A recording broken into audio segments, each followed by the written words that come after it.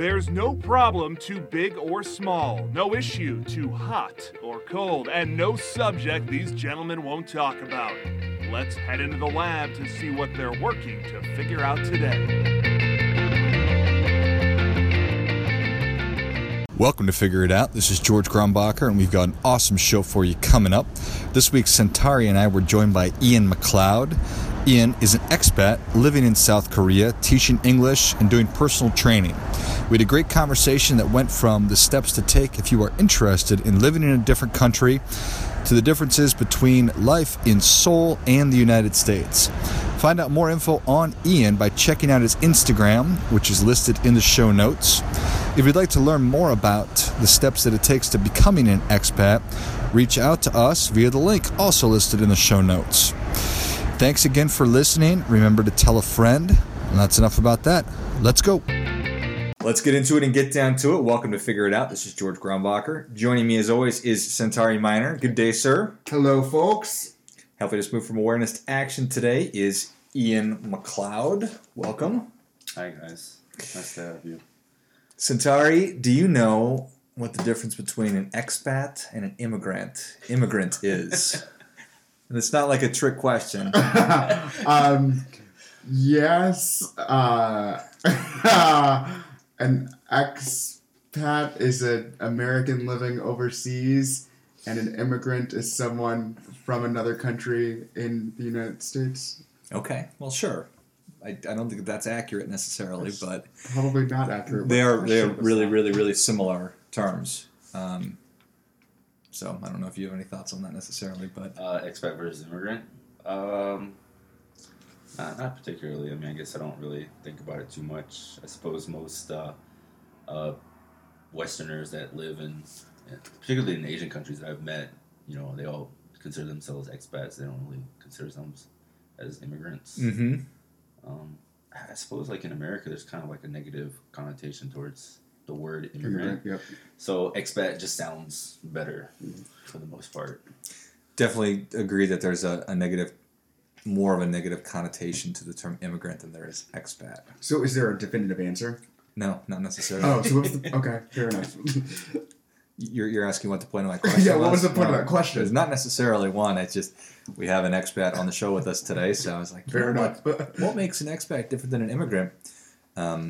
So ex obviously means out of, and patria means native country in Latin. So expat, that's the etymology of that term.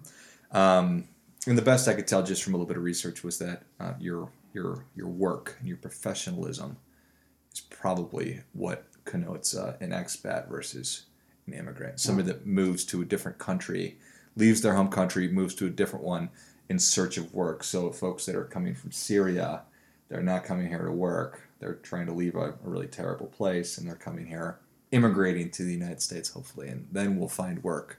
So, well, I suppose that's true too, but I think a lot of the expats don't see it as like a permanent I was going to ask if it's change a of permanency. residence, right? I think that might be a big difference, like how people perceive the two. Whereas the expats, they all think, oh, at some point I'm going back home, or I'm going back to my, original residence or whatever that might be. But I think even for me too, I've been there in South Korea for 9 years, and I always think, eventually I'm going to come back, but I don't know, it just doesn't happen. mm-hmm. So, on the road to becoming an expat, why did you, coming out of the United States university system, what made you want to live in Korea? So, like initially, coming from DePaul University, a lot of the people at that school are from the Midwest, and a lot of them particularly go to Chicago to get a job. And so that's what I did. I went to Chicago, got a job in sales, worked there for about 6-8 months, and realized I really hated the company.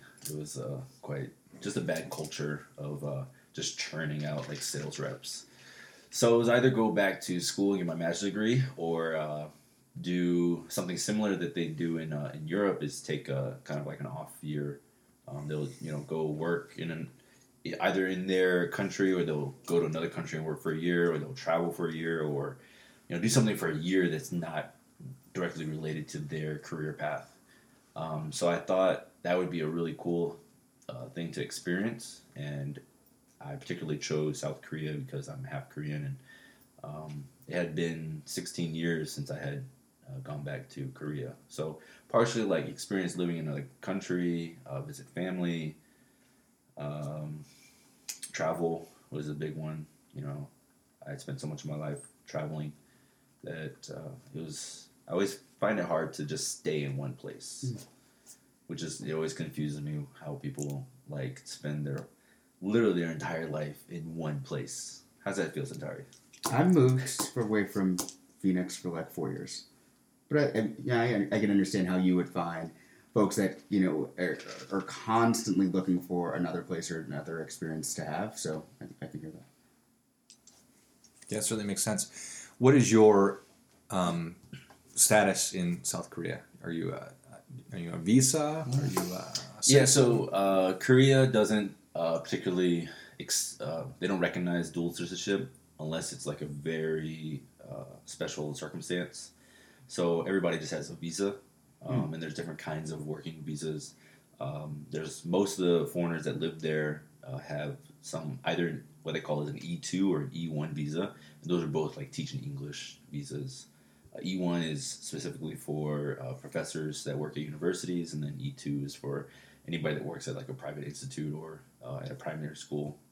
They would get an E2. So then you just, as long as you have like a new contract, you just get it renewed every year or every 2 years.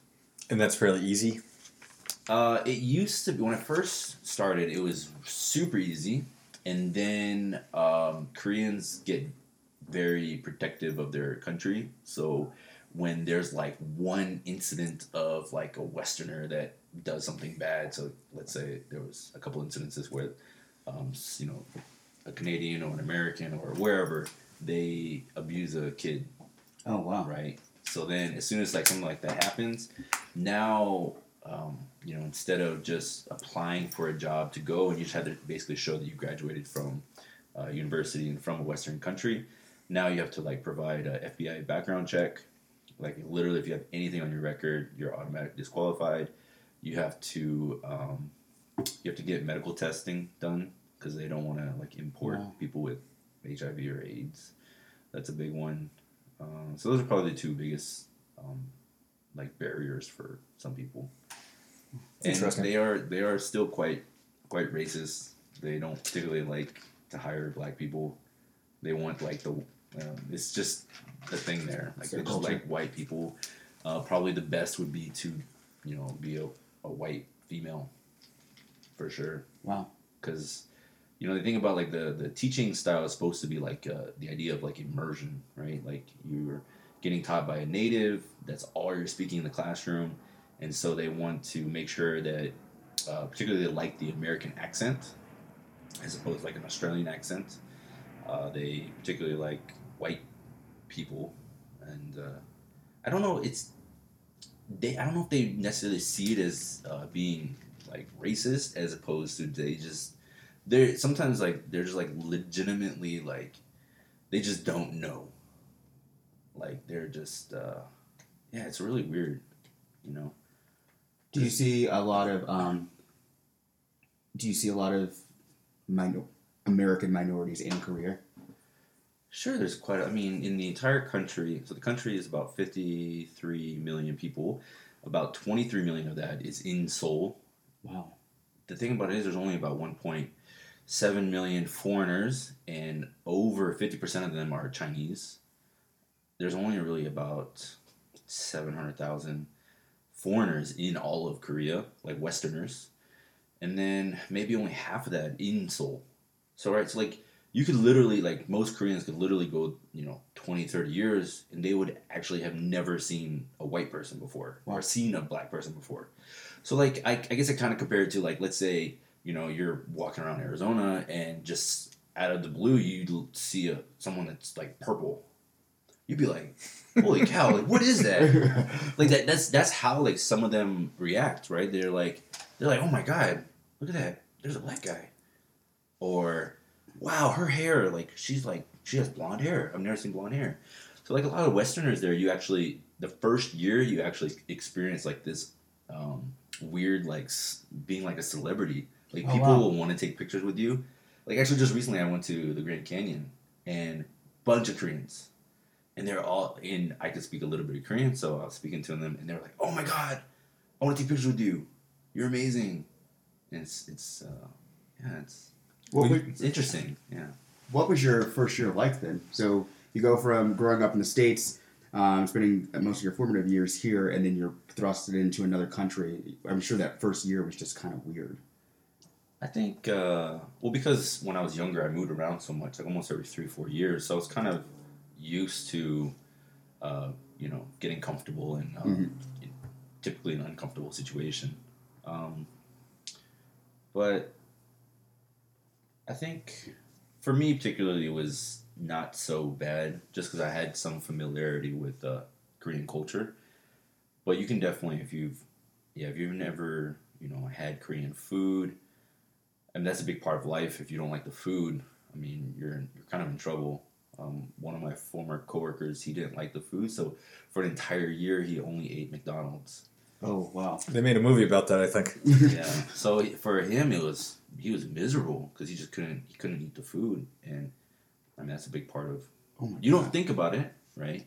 But if you're there and you can't eat, particular things, and you're kind of Going to be an unhappy person if that is the case. right. So what do you do in South Korea? So, as far as my job. Yes. Oh, okay. So my main job is I'm an associate professor at this university. It's called Kyungi University. They have a satellite campus in Seoul, and then where I mostly work at, and then the main campus is in a smaller city called Suwon, which is south of Seoul. So I've been there for 7 years now, 9 years total in Seoul. I also do some personal training, whether it be like for body composition or CrossFit or gymnastics. But that's more of a hobby right now. I Got it. suppose. Did you know you were going to be an English instructor? No way. If you would have told me I was going to teach in general, no, I would never would have thought about it. But now that I've done it, I think there's so much opportunity like in the world for particularly Americans to take advantage of. I always hear about the unemployment rate in America and all these people with a bachelor's degree and they can't find jobs, and I'm thinking to myself, I'm like, there's so many jobs in other countries that you could get, and there's so many benefits.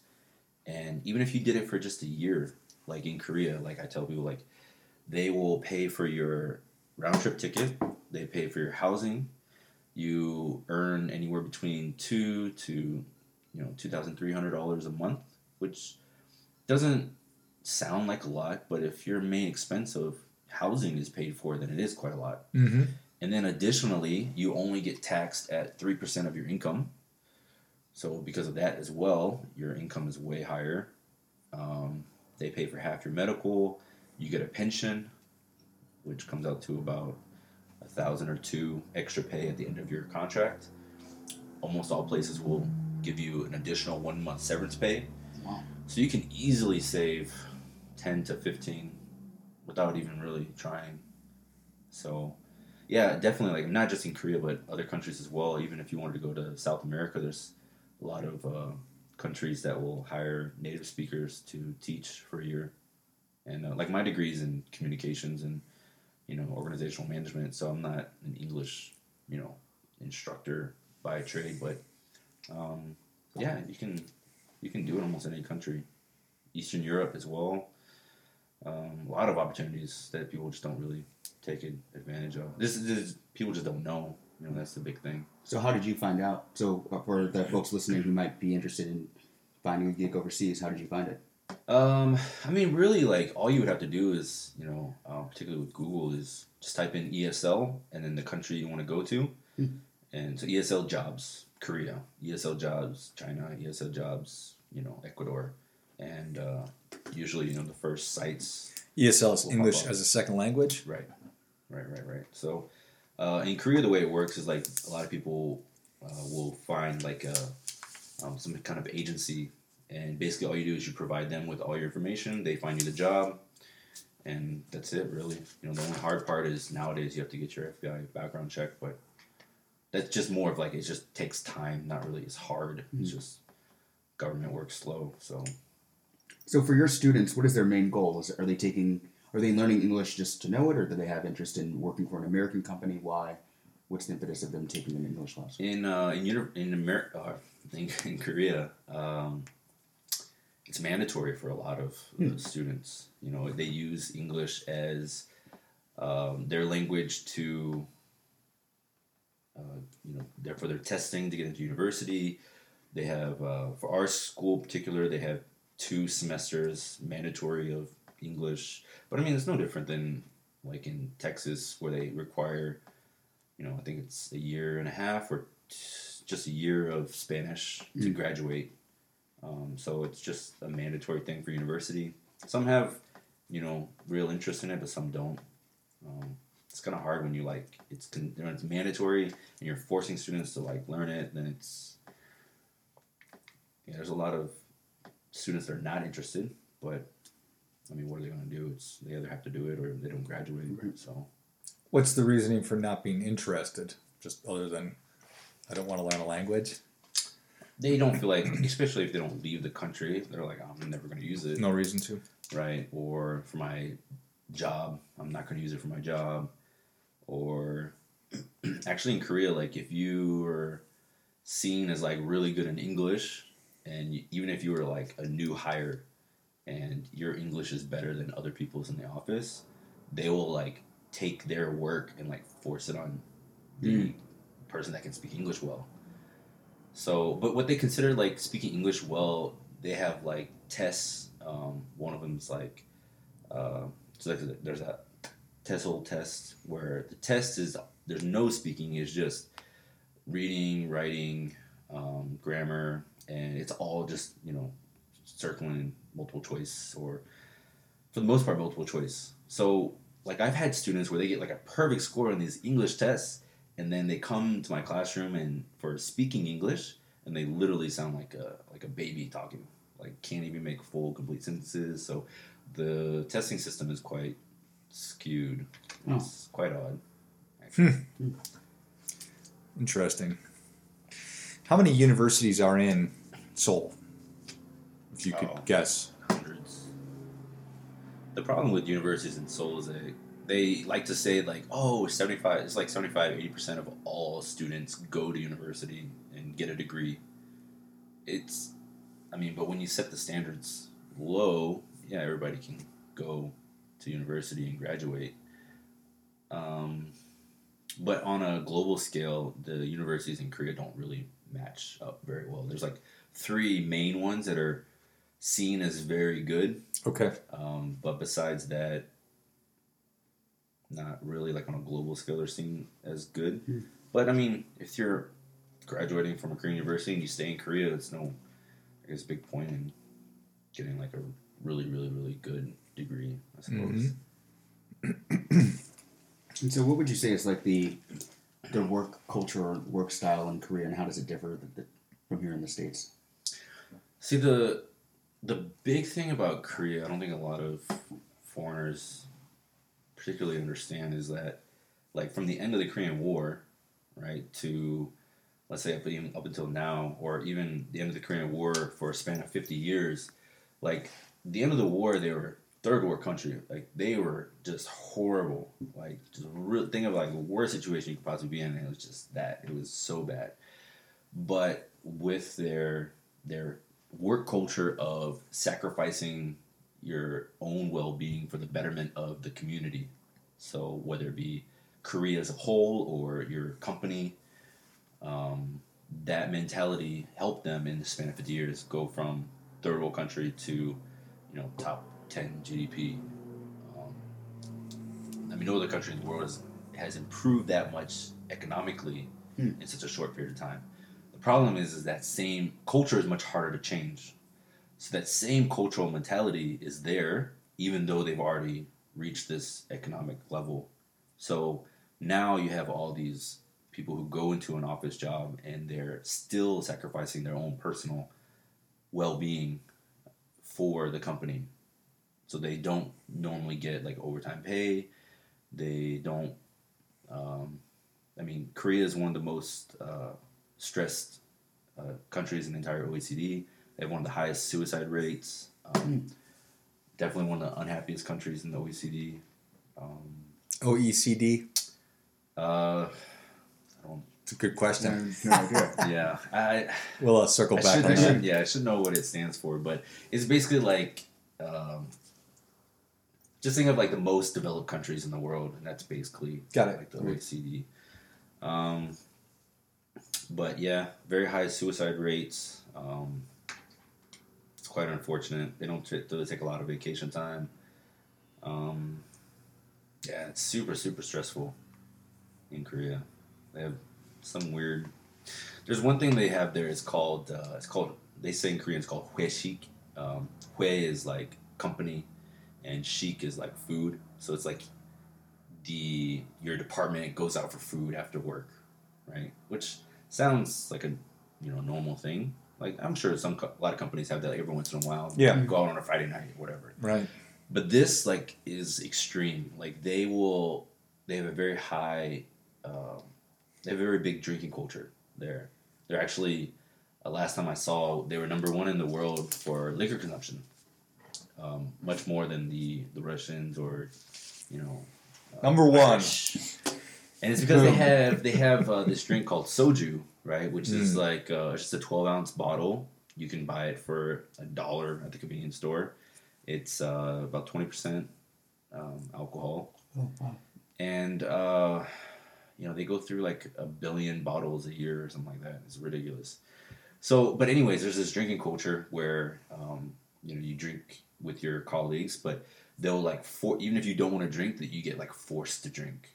Because if you don't drink, then you're not like you get ostracized. You're like, oh, you're not part of our team. Wow. Kind of mentality, right? So they'll go out like on a Wednesday night, drink till 4 a.m. and the boss will say, all right, see you guys at 9. And then they'll go to work and the entire office can't do anything. They're not productive at all. Right. But they're at the office, right? They're working. And so that mixed with like the culture of you can't go home until your boss goes home. So that's a problem too, because what if your boss is like 50 and hates his wife and doesn't want to go back home, right? He'll be in his office playing video games and people can't leave because he hasn't left yet. Right. So like weird things like that, I'm not saying that's like with every company, but it's quite common. It's really common. Right. Interesting. So do people form their identities based on their work? If there's a high suicide rate, they're working all the time. Maybe sounds like they're not super happy. No, not happy at all. Yeah. So I think that here in the United States, we're very much individualistic. So everybody wants to do their own thing and express themselves, not necessarily through their work. Certainly Right. Some people do identify with whatever their profession might be. You know what I'm trying to say? Yeah, I think Asian culture in general is very about the community. So, like, a lot of Asian families, like, they don't even they don't move out of the house until they get married. Right? Which particularly is kind of a problem now in Korea with they have an aging population and people getting married later and later. So, a lot of these families will have, like, a 30, 35-year-old, son or daughter living in the house who doesn't particularly want to get married, so they stay at home, right? Kind of stressful on the parents, yeah. But the idea of like community is very big there. So the idea of like being individualistic and trying to separate yourself from the group or from the crowd, I feel like it's definitely improving. It's like showing up a lot in the younger generation, but it's still not to the extent of Western culture, where that's kind of like the foundation of, Right. students here. I'm not making a value judgment on it. I'm not saying one is better or worse. It Right. just kind of is. So interesting. I think there's definitely benefit to both, because in that community setting, like they are supportive of each other, right? And they'll help each other. Like if I had, if my like younger brother wanted to start a business, in that setting, they're definitely more likely to support their, That makes sense. their family members, or there's definitely lots of situations where the parents will sacrifice a lot of their energy and time to send their son or daughter to America to study for like a year, and they don't want their kids working, so they'll work extra hours to help put them through school, which I personally didn't get a lot of like that kind of support. Mhm. And I don't know how many people actually do in America, but that's like quite common. Like, your children's success is a bigger representation of the family's success. Mm-hmm. So I think with that kind of pressure, there's a lot of the parents do want to get really involved, right? Because there's a lot of face there. Mm-hmm. Interesting. So you've been there for 9 years, Yes. and how is dating? How is dating in Korea? Dating culture, I think Do they have the Tinder? they do have Tinder. I think dating there is definitely quite different. Like, well, first you have to the word to use date, right? In Western culture, we use the word dating as like you just kind of go out for dinner and drinks, and it's like way before the actual like forming a relationship, becoming like officially like boyfriend girlfriend. And even before then, we just use the expression like, "Oh, we're dating," but we're not official. Right. In Korea, though, like, there's a lot of situations where you can literally just go on one date, and then if it goes really well, you can like become like boyfriend girlfriend like right then. So they're very quick to Very efficient. to apply the title of boyfriend girlfriend and have that relationship. They're quick to get into it, but they'll be in that relationship for 4 or 5 years and not really think about moving on to like getting married, which is quite. I thought at that time it was quite odd, but it seems to be quite normal. Like, they'll date for a really long time, and they'll get married or they won't. But I feel like in America it moves quite quick. Like, you will go through the dating phase for quite a while, and then maybe, I don't know, like after 3-6 months, then you become like officially like boyfriend girlfriend. You do that for like another 6 months, and then you might move in together before getting married. And then once you hit like a 1.5 year, 2 year mark, like then you like start seriously thinking about getting married. But yeah, and in Korea they'll date for quite a long time. So what's the expat experience or the immigrant experience for dating? You don't need to give me personal details. Certainly be interested to hear them if you wanted to. But if I were a single guy and I moved to South Korea, what would that be like for me? I think, unfortunately, like a lot of the Westerners that go to Korea, or I think they go to any particular country to live and work, like sometimes they'll get so comfortable with going to where all the foreigners go, and they'll just find Another people. expat. Yeah, they'll find other expats, and they'll just get comfortable with those expats, and they won't take the time to actually learn the language. But my first year, I didn't know the language, so my circle was quite small. But once you learn the language, there's such a huge amount of people and situations that will open up, like whether it be networking or just any kind of doors will open up. It could be in relationships or in business, whatever. But knowing language definitely helps a lot.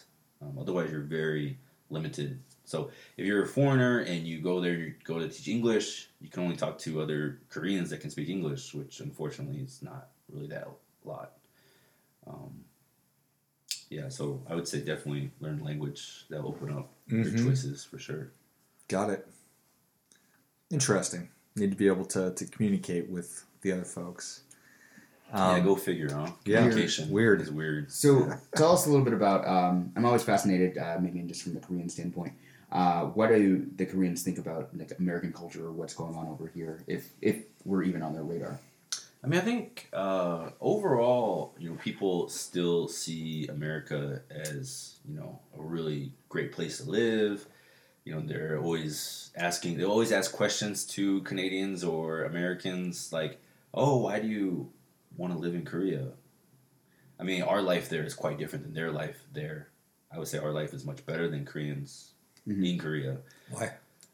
Partially because of the work culture. That's probably a big part of it.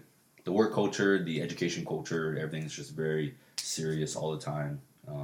For us working there, it's not. We don't have to abide by Korean work culture. Like that's not really expected of us.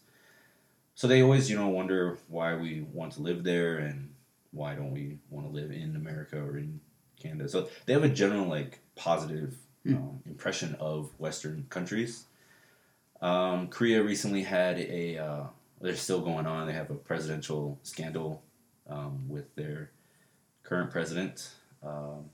She, I think, it just happened to happen at a very similar time as the American election. So I don't know how much Koreans are actually worried about American politics right now because of what's happening in Korea. They have their own serious problems, but I don't know. I think Trump in general doesn't have people don't really think very positively of what he's from an international standpoint. Right. From an international standpoint, so interesting. So the drinking culture are these people drinking? Do Koreans drink every day? Oh, it's so easy to drink every day. Because public transportation there is so easy. Even if you drove, there's services where you can call a guy. He'll come pick you up. He'll drive your car, take you to your house, and then that's it. So you still have your car in the morning when you have to go anywhere. But there, it's so easy to go out eating, go out drinking, go to restaurants all the time. You can pretty much find anything you want to 24/7. It's not uncommon to go out every day.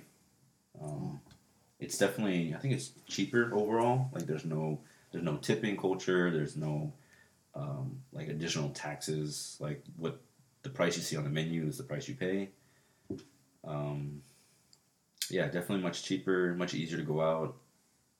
I think that's that's the lifestyle there really is going on. Do people not have hobbies? Well, they do. I suppose the same as in America. Okay. But drinking's their hobby, apparently. Sure, drinking is quite a big hobby. Yeah. When you're working 24/7, and then the remainder time you're either drunk or hungover. It's hard to play golf. I guess. No time for hobbies. Well, golfing is super expensive there. Oh, really? It's that's only for rich people. Not a lot of space. That's super expensive. Huh. Yeah. And you are obviously a personal trainer, yes. And how is fitness in Korea?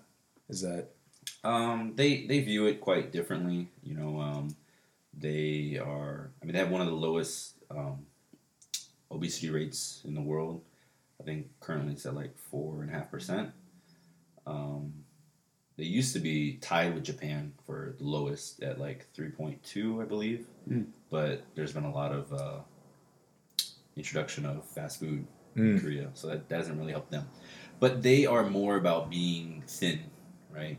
And they don't want to be big in any way. That's seen as a very big negative there. So they don't particularly think about strength training as much, because there's the general idea of masses is that if I do more strength training, then I'm gonna get fat or I'm gonna get bigger. I guess they don't really see it as fat, but they're thinking I'm gonna get bigger, right? Because they see bodybuilders and they're too big. So they're very big about being skinny, particularly for women. It's they want to be, the key number is being less than 50 kilograms, which, what's that in pounds? That's 110 pounds, right? They want to be less than 110 pounds. Wow. For men, there was this whole thing about some famous Korean celebrity. She said, I only date men that are, this is going metric system, 180 centimeters tall or higher. So I'm 173, so it's almost 6 feet. It's I only date someone who's 6 feet or higher, or 5'11" and higher. And so then there was this huge thing on social media and stuff. They're talking. It's very superficial there. To go on with that, Korea does have proportionally has the highest cosmetic surgeries in the world. Didn't know that, yeah. So they get a lot of surgeries done. You go to everybody knows the song Gangnam Style. Oh yeah, Gangnam is the Nope. super rich area. you know that song. Is the super rich area. Maybe you should play in the background. Yeah, it's absolutely. I'm gonna watch that video here in a minute. So Gangnam is a super rich area Sigh. in Seoul, and if you go there, like you'll see plenty of women walking around with like masks, and that's usually like post operation, right? You'll see huge like 30-story buildings that are just solely for cosmetic surgery and recovery. Wow. So there's it's very very big on the superficial. They love BMWs. They love luxury brands. Like you'll see luxury everything, luxury coffee shops, luxury. They love karaoke, so there's like luxury like karaoke bars. What's a luxury coffee shop like? What is that? They have the most expensive coffee in the world. It's like some places you'll go, you get an Americano, just like a 12-ounce cup for like $10, Oh wow. and that's like normal. People do it. Oh yeah, because it's all about appearance, you know. They have this expression in Korean. It's they say "doenjangnyeol," but the basic idea of the expression is that it's a person that like they'll go when they leave their house, they'll be wearing like Armani suits or Armani whatever, like very high end brand. They'll have like their shopping bags, and it's so funny because like Korean women, they will actually carry around like a Gucci shopping bag. They'll go to like another kind of store, like a cheaper store, and buy their stuff. And then when they leave, they'll put the cheaper stuff in the Gucci shopping bag. Wow. So when they're walking around, it looks like they just shopped at Gucci, right? I feel like Centauri does that. All the time, Right. like daily. So even the basics of having like where they get their coffee from, right? They'll have like there's the label of the coffee, and they'll make sure that they're carrying that cup with them, so that people know that they went there, right? So they're Is there a lot of poverty in Korea? Or in Seoul? well. I think I don't know about poverty. I'm sure there's quite a bit, but because of that, the community, culture, right? There's so many people that even if they don't make a lot of money, they're still living with their parents at home. So it's hard to actually see it unless you go to specific areas, maybe. But like there's people that I've met where they're studying to become a public official, and they'll study for like 2-3 years for this one test and not work, and all they do is study, and their parents are just supporting them. It's a big test. Yeah, they love. Yeah, the tests are big. Like, so us, like for high school, right, we have like the SAT, ACT to help us get into university. There, they only have one test, and it's only one time a year. And if you do bad on that test, right, you either don't get accepted or you get accepted to a really bad university. If you want to go to a better university, you study for a year and retake the test next year. That's a lot of pressure. So, yeah, there's so much pressure on that one test. There's so much pressure on that one test that even during the listening section of the test, the airport actually basically shuts down. They don't have any planes going in or out during like this like 20-30 minute period every year. They cut down on traffic. Like they have like police escorts for school buses if it's like late or it's pretty intense. So someone that goes and then you come back once a year, how is it adjusting between Korean culture and American culture as you're in America?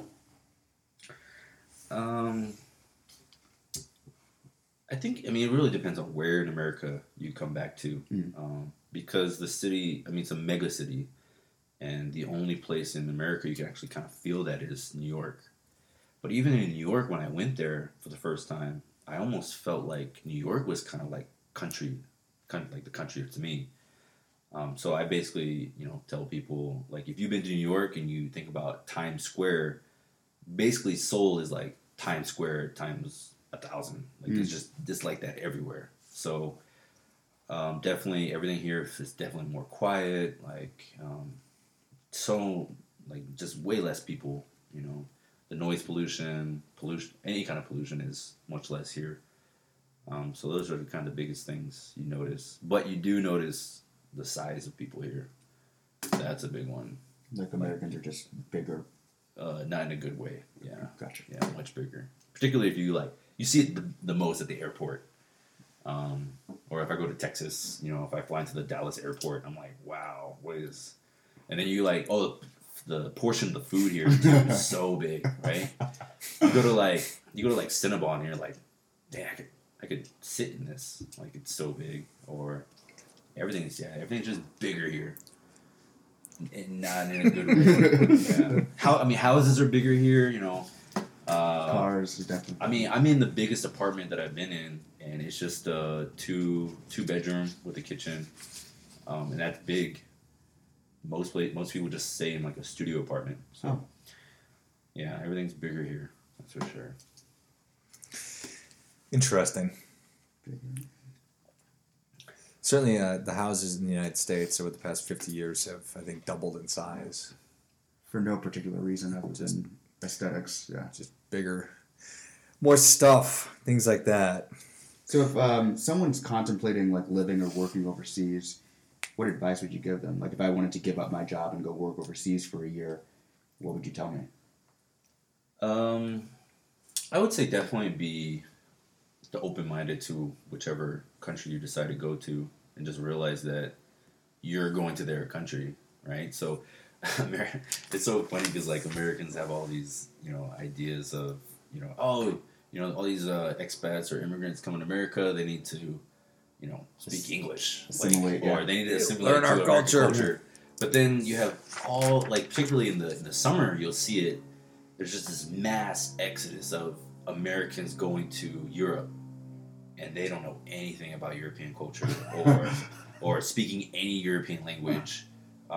You have all these people going to Korea specifically, where I have friends who have gotten married with a Korean, been in Korea for 10 years, still can't speak Korean.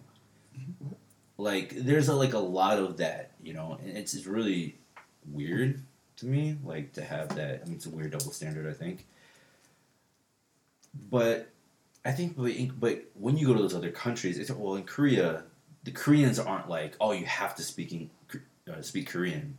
They don't put that kind of pressure on the expats that go there. But yeah, definitely just be open-minded. Eastern culture is way different than Western culture for sure. That anywhere from the type of foods they eat to how they interact with strangers. They're not really big into just saying hello to everybody. Like they don't do that, or even saying excuse me. They don't. If you bump into somebody, but that's partially too because it's a big city. If you go to New York and maybe every once in a while you bump somebody, you'll say excuse me. But if it's like a crowded subway, you're not saying excuse me 1,000 times to everybody. You're used to right. You're just used running to into people. Running into people. So there's some of that's the city, and some of it that's a different culture. So certainly it'd be valuable to research what the local customs, what the laws are. Oh, yeah. The laws are the big one because everybody assumes that the laws in other countries are the exact same as the laws where I'm from. That's what I would assume, right. But that's not true, right? No. And also, too, not necessarily, particularly, if you go to Southeast Asia, there are certain laws that are in place that even the locals don't follow, but if you do as they say do as the Romans do, but if you do that in certain situations, the police will let 1,000 locals go by and they'll see one white face and they'll be like, oh, they'll pull you over, or they'll try and get money out of you. Poor white that's people. That's more in Southeast Asia. White people have it so hard. Not so much in East Asia, but. So give me an example of a law that was crazy for you when you got there. Well, Southeast Asia, they have a lot of motorbikes. They don't have big motorcycles, but just smaller motorbikes. And you see a lot of locals driving around without a helmet on. So as a tourist, you're thinking, oh, it's okay to drive without a helmet on. So you drive without a helmet on, and then you get caught. And they try and get $100 from you or whatever. But that was particularly Southeast Asia. Definitely not as developed. So that also depends. how developed a particular country is, and even where in that country. So definitely learning about the culture is big. Learning about the laws are big. How challenging is it with the currency? Obviously, you've been there for 9 years, so I'm sure you have it figured out. But I just in a little bit of research that I did, it's people talked about how if you're going to go be an expat, it's important that you understand how your money works and make sure that your affairs are buttoned up here in the United States and understand how the currency works in the country you're going to as well. So. Right. Yeah, again, that depends on the country. When I first went to Korea, the Korean money, which they call as the won, was actually much stronger than the American dollar. Almost 15% stronger. But as of right now, it's about 15% weaker. There's some countries, like if you get a job teaching English in Thailand, you'll actually get paid well for Thailand. Like you'll live really well in the country.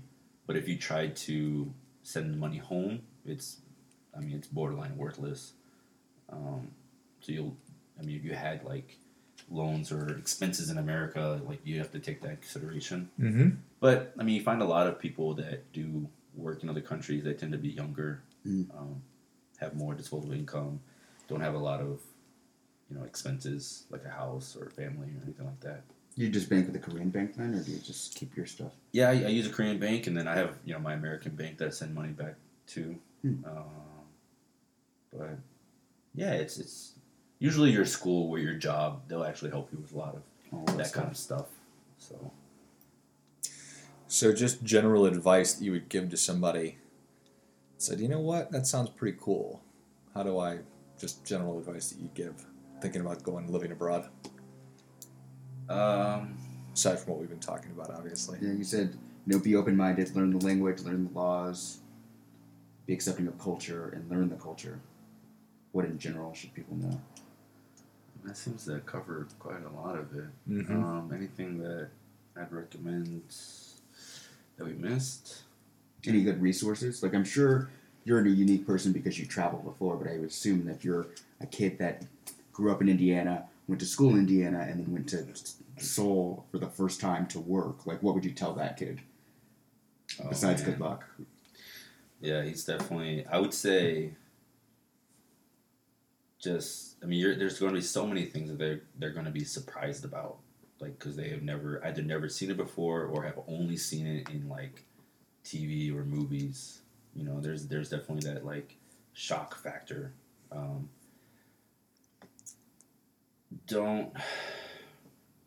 guess just be positive about the experience. That's good advice. I think, not necessarily, like, just living in another country. You'll have time to assimilate. With any kind of new situation, there's like a honeymoon phase where you think everything's amazing, and then at some point your how you feel about the situation you're gonna come down to reality. But I think with the way like technology is nowadays, a lot of people they used to have problems with being homesick and they couldn't talk with their families. Like that's not as big of a problem because people have like video chat and Skype and that kind of stuff. But definitely just be open to trying new experiences, whether it be food related, culture related, people related. I've traveled to about 35 countries. Wow. And I think pretty much everybody should do something like live in another country for a year, because it gives you a whole new perspective of life in general and of people around the world. I think in America people get so caught up in their little small town that even beyond their little state of Indiana, Ohio, whatever, like they can't even look outside of that. But to actually think about the world as as diverse as it is, that's a big plus. So, the idea of what like the American dream, right? Like you graduate from high school, you go to university, you get your degree, then you get a job, house, family, kids, and then you save money for retirement. Then when you retire, then you can travel and do your stuff. But I mean, a lot of people, particularly like the way their health is, by the time you hit 60, if you hit 60, I mean, you ain't traveling very much. So it's kind of, I think it's a lot of it's just backwards. You know, you should be That's good. doing all this, you know, all this traveling when you're young because you can do it cheap. You can, you know, stay in hostels where you're not, if you're 60, you're not staying in a hostel with, you know, 20 other people sleeping in a bunk bed. Like, that's not happening. Right. You can, you know, just go backpacking.